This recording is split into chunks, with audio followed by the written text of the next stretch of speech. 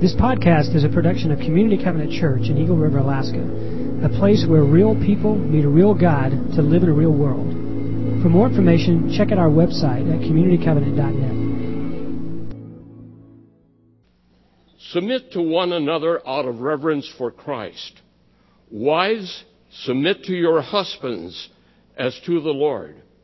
For the husband is the head of the wife, as Christ is the head of the church, his body, of which he is the Savior. Now, as the church submits to Christ, so also wives should submit to their husbands in everything. Husbands, love your wives, just as Christ loved the church and gave himself up for her, to make her holy, cleansing her by the washing with water through the word, and to present her to himself as a radiant church, without stain or wrinkle or any other blemish, but holy and blameless. In this same way, husbands ought to love their wives as their own bodies. Who loves his wife loves himself.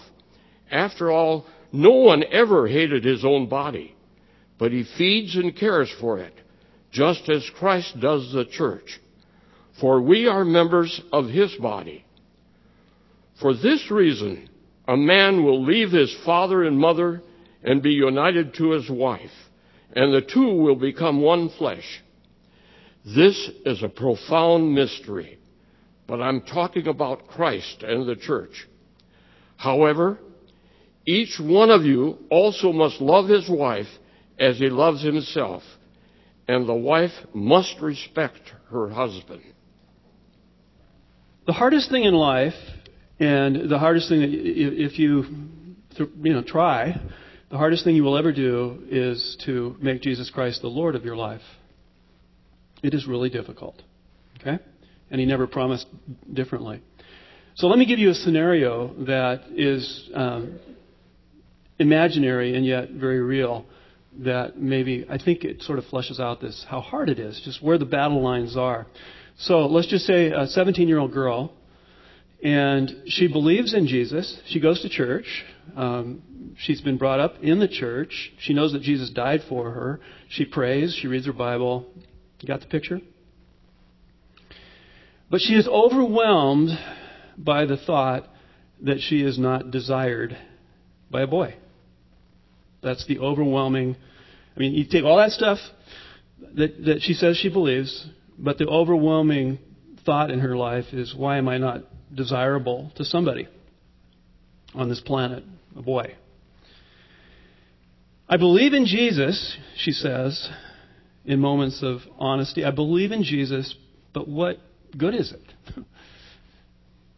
Now, if you haven't, in that scenario, if you haven't felt that at some point, I mean, that's the battle line. That is where Jesus is Lord becomes real or not real in your life. And I think, that's a 17-year-old girl, but we could apply it, each of us, in our own settings. And if you are not able to, just think about this, if you're not able to make Jesus the Lord of your life, then, and by Lord we mean the one, and Tony, he said it perfectly, he is the one who takes, he has veto power over my thoughts and my feelings and my deepest desires. So that's what we mean by that. But if you're not the 17-year-old girl, who's the Lord of your life? Some 17-year-old boy is the Lord of her life, or her own thoughts and feelings. I mean, just think how tragic that is.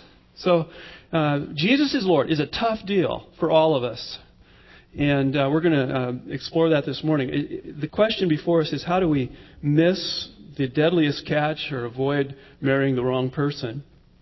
And it has something to do with that statement, Jesus is Lord. There's a hint right there. We're going to come back to that statement a few times here. It is hard. It's going to be hard. And when we come to the Bible, we have to realize that it was written, 2,000 to 3,000 years ago, depending on which testament we're talking about. And dating is roughly, the first time the word dating came into the English language was in 1914. So not even 100 years ago. And the concept of dating as we know it is not found in the Bible. So we have to go deeper. And what I'm going to try to do here is do what we've done each Sunday, and that is start with a statement that we find in Ephesians 5:31 that comes out of Genesis chapter 2. That is, that the intention of God for marriage, or of God towards marriage, is that the two shall become one. And leaving and cleaving and all of that stuff. So the two becoming one. And we'll start there and kind of work back. What does that mean for us? We're going to look at our culture and how we process marriage. We're going to then look at those 3 Greek words that we've looked at the last few weeks and about the love words. And then we're going to look at some of the practical considerations. So there's the outline. We're going to start with the culture and how we view marriage. I'm going to put up 3 things here. One is that we overvalue marriage. Then we're going to go to undervalue. How do we overvalue marriage in our culture today? When I say culture, I'm talking about the air that we breathe in here. What is our culture? What are the messages that we're getting from the media and places like that? One of those is that it breeds at least this overvaluing of marriage. So here's some thoughts that would go along with that. We think that if I can just get married, if I can just find the right person, some of that soulmate thinking we talked about last week, if I can just find the right person, all my emotional needs will be met. Then I will be everything's going to be fine. We're going to, maybe not happy ever after, but I'm going to be happy. And we have these really, really high, very high value expectations of what marriage can be. Now, where does that come from? I got a theory. Okay. Disney. That's my theory. But anyway, there is a syndrome out there. It's called the Cinderella syndrome. But it's not just Cinderella, is it? It's Beauty and the Beast. It's Lady and the Tramp. It's Sleeping Beauty. It's Shrek. Did I say it right? I mean, look at it. It's the whole thing. And the thing is if you can just find your Prince Charming, yeah, everything's going to be fine. Everything's going to be good. You're going to have your deepest needs met. In fact, I got online. Disney has, I had no idea. I just Googled Disney and romance or something. And you can, I hate to tell you this, because they probably already know if you're in this way of thinking, but you can go to Disneyland or Disney World and you can get married and they will make you into the character. You know about this? I did not know that. I am so glad my wife did not know that. I would have gone as Goofy, but would have looked bad for Cinderella. Anyway. So they have, and Princess Bride, I hate to say that, it's one of my favorite movies, but you get these fairy tale endings. Now, obviously, I'm stepping on gender toes here, right? Do you feel that a little bit, women? Yeah, I am. But I have some resources to go fall back on here. Carol Gilligan is a name that I've used before, and not Christian. In fact, she's Jewish, and I doubt if she's practicing Jewish, but I don't know. Harvard trained, if you're into developmental psychology, you will know who Carol Gilligan is. Back in the 1980s, she's a feminist, when the feminist movement was saying men and women are the same except for their physical differences, she's a feminist who stood up and said, wait a minute. Women are wired differently in a much deeper way than just the physical. And she caused a lot of friction with her fellow feminists. But what she said was that women are, and this does not sound that profound, but it takes really smart people to recognize really obvious things sometimes, that women are more relationally wired, that they are into connectivity, that they nourish more. And those are obviously not bad things. Don't we appreciate them? Yes, we do. But the downside or the negative, the dark side of that gift is dependence, an over-dependence on something.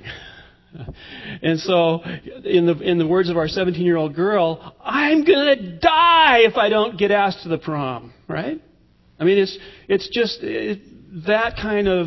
And whatever you say, I'm going to die if, be you male or female, that should tell us, and all of you guys know this word because I preached on it for this last fall. What's that mean? Oh, we got one. Give them A. Yeah. Idolatry.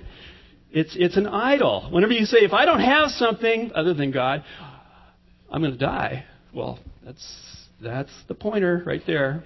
So there's an idolatry that comes out of this unhealthy dependence. If I can just get married, if I can just find the right guy. So there's the overvaluing side. Now let's go to the undervaluing. The undervaluing side is, and you won't be surprised here, that this tends to be more of a male, according to Carol Gilligan, and I think we would find that confirmed both in the Scriptures and in our own lives, that men tend to be more on the independent side rather than the dependent side. And so Gilligan says that we love not to connect so much as to separate ourselves. In fact, we like to position ourselves in a higher place. If you can just get to the Super Bowl, you can look down on other people. Men, we are questing all the time for something. And it's not a bad thing. But it can be a bad thing. The dark side of our questing is our independence. Remember what the Scripture is saying, the two shall become one. They are to mutually submit one to the other. So it's not about dependence. It's not about independence. It's about interdependence. That's it. Two becoming one. So you've got women becoming too dependent, men becoming independent. Now those are just wiring issues that would cross every culture. To get a perfect storm, and that's what we're going to get here, you need three things to happen. And so since the 1960s, we have a divorce culture, and that leads to an over-fear of marriage. Why is that? Well, I think you've heard it before, but if you've seen the carnage, the tearing apart, the ripping apart that divorce can cause, it creates in those who have been around it an aversion to commitment. In other words, if I can avoid commitment, I will avoid pain. I hear this from people, whether they say it, and some do, or they live it, as many do. It is part of the world in which we live. There is a fear of marriage. So that leads to the phenomenon that is so common, and it's not. It seems so even try to talk about it, but it's cohabitation. Cohabitation is a way that you can maybe have your cake and eat it too, or at least avoid the pain that would come with love, right? Now, but think about what the downside to cohabitation, and I do understand the fear, especially of kids who've come out of divorced families, that they have towards making a commitment. But one of the ways that I love you gets said in cohabitation places is, I love you, I really love you, but not enough. And this doesn't get said, but it's being said. But not enough to permanently and exclusively and totally nakedly, remember, that's what that means, cleaving, back to Genesis chapter 2. Totally nakedly meaning emotionally, sexually, relationally, spiritually, financially, legally, every way I am becoming one with you. I love you, but not that much, is what's being said. That's it. I just want you to. That's it. I don't know how you can say that's not it.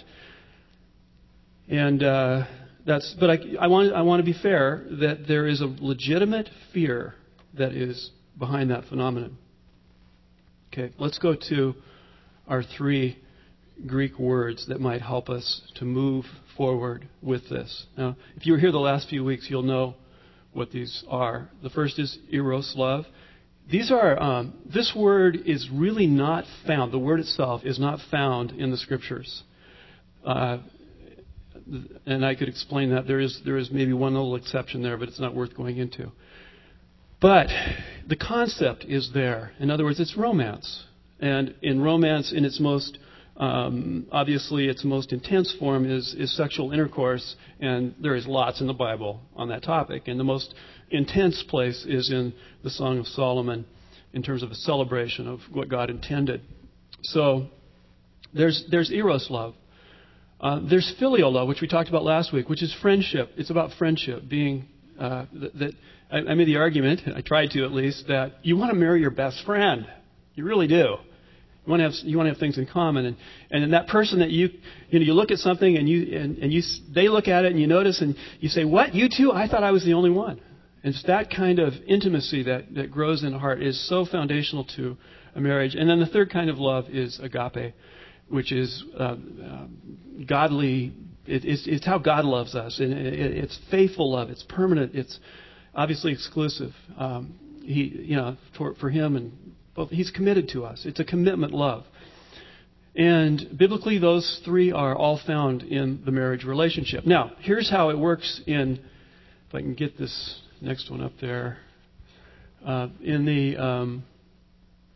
the culture. You start with eros, love. You start, and this is how I'm just trying to describe what I see in what's called the hookup culture. And then let's just say you walk into a room. Let's just say you're that 17-year-old girl or 17-year-old boy or whoever. Doesn't matter. But you walk into a room, and I remember the days, and let's say there's 10 people in that room that are the other gender. What is it and you're single, and you're, whatever the word, you're looking. What is it that you're looking for? And you see 10 people, other gender, who are unattached. What is it that our culture says you should be looking for? Do I need to answer this for you? It's pretty much all physical, right? And you would probably rule out, if you're typical, 7 or 8 of those people based on, didn't seem physically compatible, body type, whatever. Maybe you're looking for the supermodel or whatever. But anyway, you narrow it down and you say, now that is somebody that, and you maybe make eye contact and you look for that chemistry and maybe a gesture, something that would lead you on, and two people, and there's this magic thing that happens and you end up in bed together. Have you watched a movie lately? That's it. It really is eros. It's a form of eros, putting that first. And then, I'm describing our culture here. Believe me, don't say this is what Pastor Mark said to do. All right. Then you sort of say, well, okay, we've done that. Now let's find out if we're compatible. And the way to do that is to live together and give it a test drive. And even though, and I think you know this, that all the studies out there point to the fact that people who cohabit before marriage have a higher divorce rate than those who don't. But here's the logic. You give it, you find out. No harm, no foul. In other words, we can live together for a year. If it doesn't work out, no foul. Is that true? No foul? You know what the studies say is that women typically feel like they got fouled more than men in that whole thing. But the idea is no foul. And then, if that seems to work, if there's compatibility, and if you can get that, usually it's the woman who has more of the yearning for dependence, remember, and connectivity, relationship, safety within the context of a protector. And she can somehow lean on that guy to get him coming her way, who's more independent and all the rest. Then you do have an attempt at agape or commitment love. Okay? And that can end in marriage. That's what I'm saying. Marriage. Okay? I know people that have gone through that and they seem to have fairly happy marriages, good marriages. What can I say? It's not the best. It's not God's way. It's not the Jesus is Lord way, but I understand why. I do. I get it. And I get the logic of it. And a lot of it's coming out of the fear that people have. But there is another way. There is another way to do it. And God, and by the way, in that scenario right there, God loves people. He loves them. He can't help. He just loves them. He loves them, those people that do that. Right? That's who He is. So don't mistake that. But the Jesus is Lord way would look something like this. Based on just reflecting back off of Ephesians 5:31 and that whole passage and what we know about God from Genesis, His intentions for marriage, it would perhaps, and I think it would. Now, traditional cultures will I got to admit, traditional cultures in their extreme will just go right to the commitment. And then you have to figure out how you're going to like this person for the rest of your life and then have romance with them. Do you want to go there? I don't like that. And it's usually based on some economic your family, my family, matching up and da-da-da. So, but that's a lot of history there. We aren't going there. But what about you come into that room, there's 10 people, the opposite gender. And instead of thinking only, because I know that physical attractiveness is important.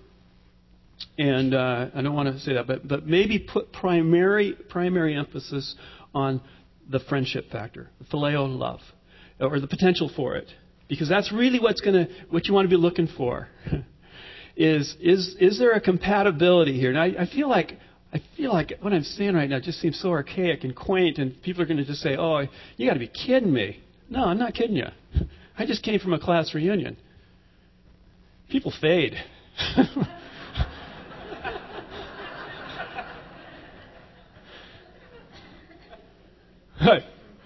I looked at 10 women there that I thought were hot in high school. Oh! Yeah. I was the only one there who hadn't aged. I couldn't believe it.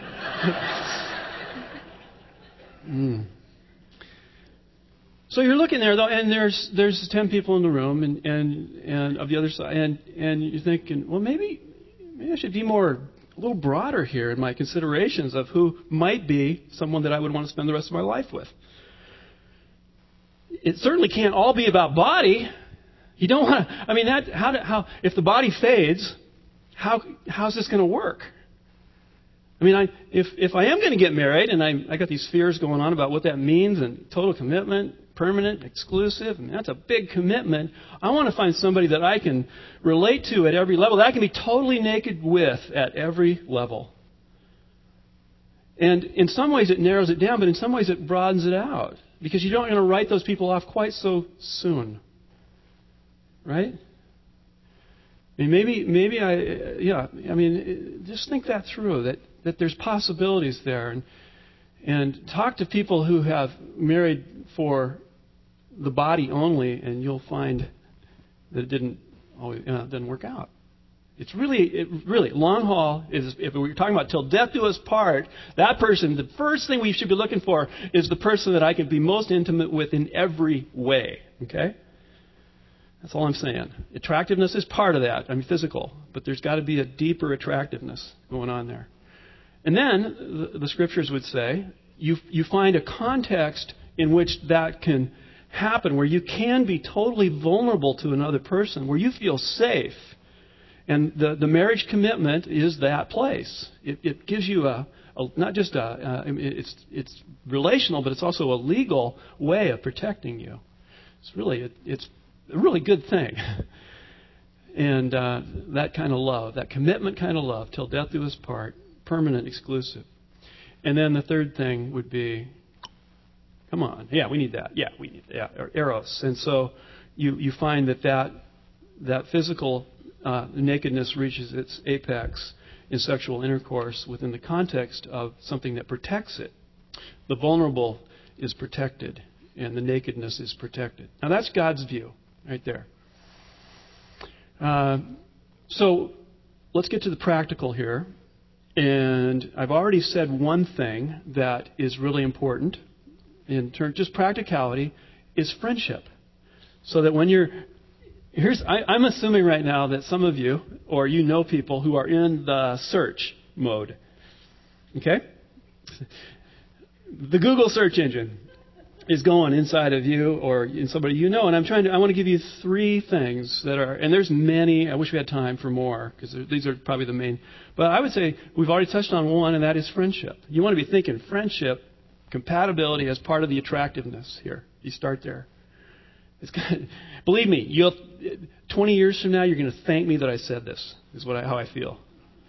I'm saving you lots of pain.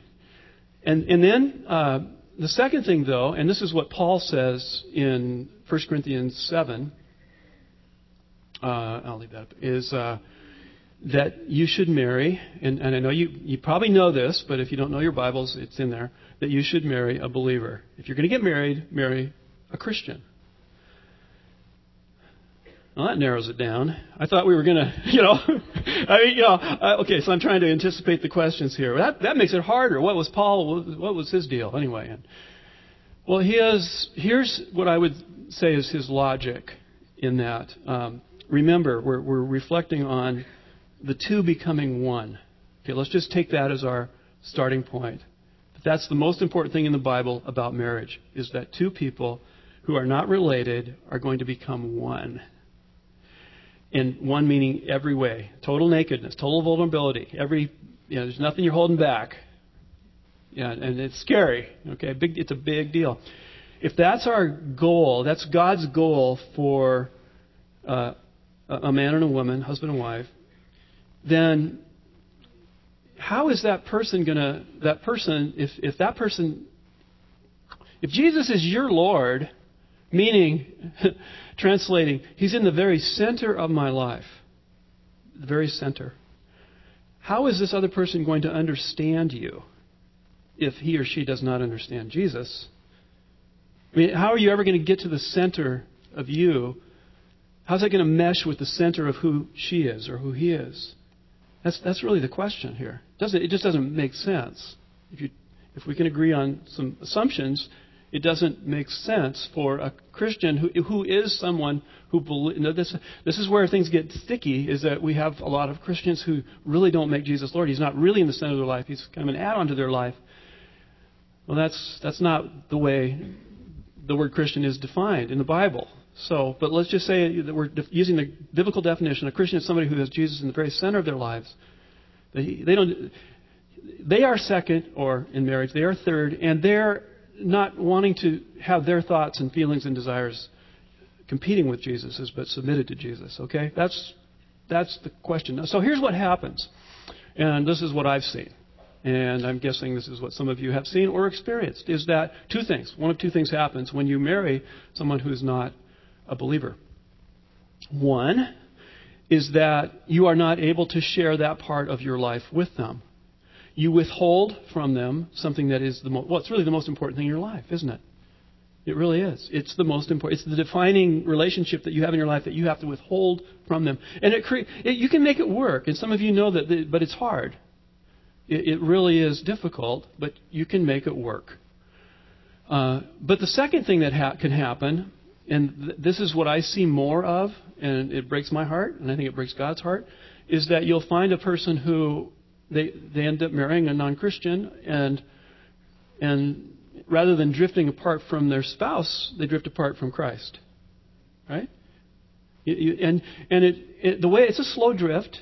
They start out with the best of intentions, and they have hopes, and maybe they hope to convert their spouse. And I'm not that God's done that, so I'm not saying it can't happen. But what I have seen happen many times is that this person says they do start to drift away. You don't see them as often around places like this.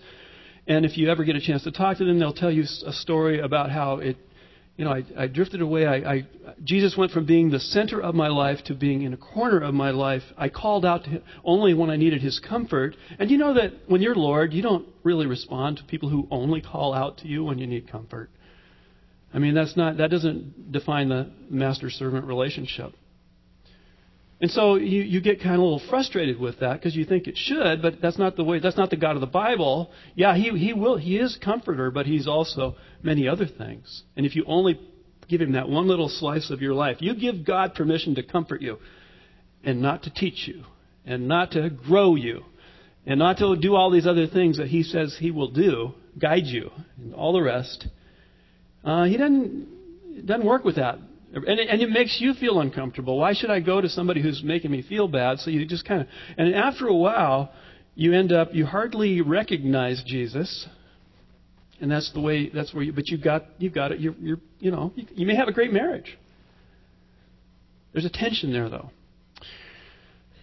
So the first thing is friendship. The second thing is marry. I'm trying to make the case here for marrying a believer. Jesus is Lord. And the third thing is character. And because you can marry somebody who says they're a Christian, right? And the character. Now, I got to speak into something else here. That is that you will not find a perfect person. One of the problems that single people have, they have fear, and some of their fear is just based in the fact that they can't find that perfect person. Well, you can look long and hard, can't you? I mean, we're all going to have to marry somebody if we're going to get married, we're going to have to marry somebody who's not perfect. You need to be reminded of that. And so, but there are character flaws that you want to watch out for. And you need, the Bible in Proverbs especially, and I'm not going to give you all the references here, but you need to know that the character is so important. So you need due diligence. Do a background check. I don't care. Honestly. And ask your friends. You know what happens when you fall? You fall in love. You know, we use that expression like falling into a ditch, right? We fall in love. We can't help ourselves. Our minds go blank. When your minds go blank, you need other people around you speaking some sanity into your life. That's part of, ask, does this person seem to have character to you? And you watch them over time. That's why, for quick marriages are not recommended. You got to watch them. Look at them under pressure. How do they respond under pressure? Remember, they're not going to be perfect, so don't be looking for every little thing, but is there a huge character flaw there that you need to watch out for? Now, the backside of character, this is what I want to, and we're going to come to the communion table here in just a sec, but I want to look at the other side of character. Here's one of my favorite questions, and it usually confuses people until I really get them to think about it. Are you becoming the kind of person you would want to marry? Okay, come on, just let it, the second time through, read it. Are you becoming the person of character that another person of character that you would admire would want to marry? You see? So it's not a one-way question about character, in other words. You want to improve your chances with somebody the kind of person that you would want to marry? You got to look inward. What would that look like? What would it look like for that other person? Can I give you 9 words these are out of Galatians 5. They're called the fruit of the Spirit. You're looking for love. That is the word agape, by the way, in that passage. You're looking for that faithful love. You're looking for joy. You're looking for peace and kindness. Did I get patience in there? Patience, goodness, faithfulness, and self-control. I lost track. I think I have 10 fingers, and I came up with 8. Anyway, but you're looking for those kinds of qualities in others. And that's what they're going to be looking for in you if they're the kind of person that you would want to marry, I think. Now, where are you going to get that? How are you going to grow into that kind of person without Jesus as Lord? How's it going to work? That's it. Jesus as Lord is really where we need to go here. He is the one who can do what you can't even do. I mean, just your prayer life. Lord, make me more patient. If you've not prayed that one lately, pray it 5 times real fast. You need it. But Lord, make me more loving, more joy, and work with the Spirit on all that stuff. We grow. But here's the thing. I understand why people fear making a permanent, exclusive commitment to another person, and I understand why you would fear making that to Jesus. I get it. Commitment. I mean, the more you commit, the more pain you can feel. I agree. I totally agree. But the more you commit, the more life you can experience. Real life. And there is no one in this world that I can speak more highly of. You're thinking my wife. No, it's not true. It's Jesus. No one that I can speak more highly of, that I could recommend more highly to you, that has the character that Christ has. I'm just saying, you can commit to Him. You can count on Him. He will never, ever, ever let you down. He is faithful. And if you commit your life to Him, if Jesus is Lord, things work out. Let's go to the communion table here. And I want to remind you of something that we said earlier in this series. This is a table that is... Normally when we come to this table, we bring the imagery of the cross front and center, and the cross is there. But it's a remembering of Jesus, what He did for us, how He died for us. But it's also a sign of the future. And that's where we're going to focus this morning. So this table is a small sign of a huge event that's in the future. In Revelation 19, where it talks about the marriage of God and His people. Married people and single people, doesn't matter at that point. We're all going to be, this is how it's presented to us, that we would all be married to God's people. This table is a celebration of that feast. It's called the Feast of the Lamb. And we eat and drink in celebration. So if, not to be trite, but we can literally say, here's to the future. Here is to the future. Here is to our future marriage with the Lord. He loves us. And that is, for us to say I do to Him, this is one of the ways that we can say I do to Jesus Christ. We can say, Jesus is Lord through this meal. So here's your opportunity to respond to the one who loves you. Now, we're going to do it a little differently. We've done it this way before, and there are explanations there in your worship guide. It will... Basically, I think in this service we'll have there's 3 stations. I know, Mitzi, you're going to help, and Jeff, right? Right there, yeah. And in just a sec, I'll tell you what guys want to come up. But go to one of these 3 places and just take a piece of the... There's rice crackers here for those who have allergies, but the wheat bread or cracker, and dip it into the cup, take it back to your seat, and then we'll all take it together in a few minutes. There'll be a scripture up on the screen behind me, and it's to meditate regarding Jesus as Lord. Let's remember the words of our Lord through the Apostle Paul. Paul tells us that on the night that he was betrayed, Jesus, he took bread, and after he broke it, he said, "This is my body, which is broken for you. Do this in remembrance of me." And after they had eaten the meal together, he took a cup, and he said, "This cup is the new covenant in my blood. Remember me in this." Whenever we eat this bread and drink this cup, we proclaim the Lord's death until He comes, until that day when we are married to Him.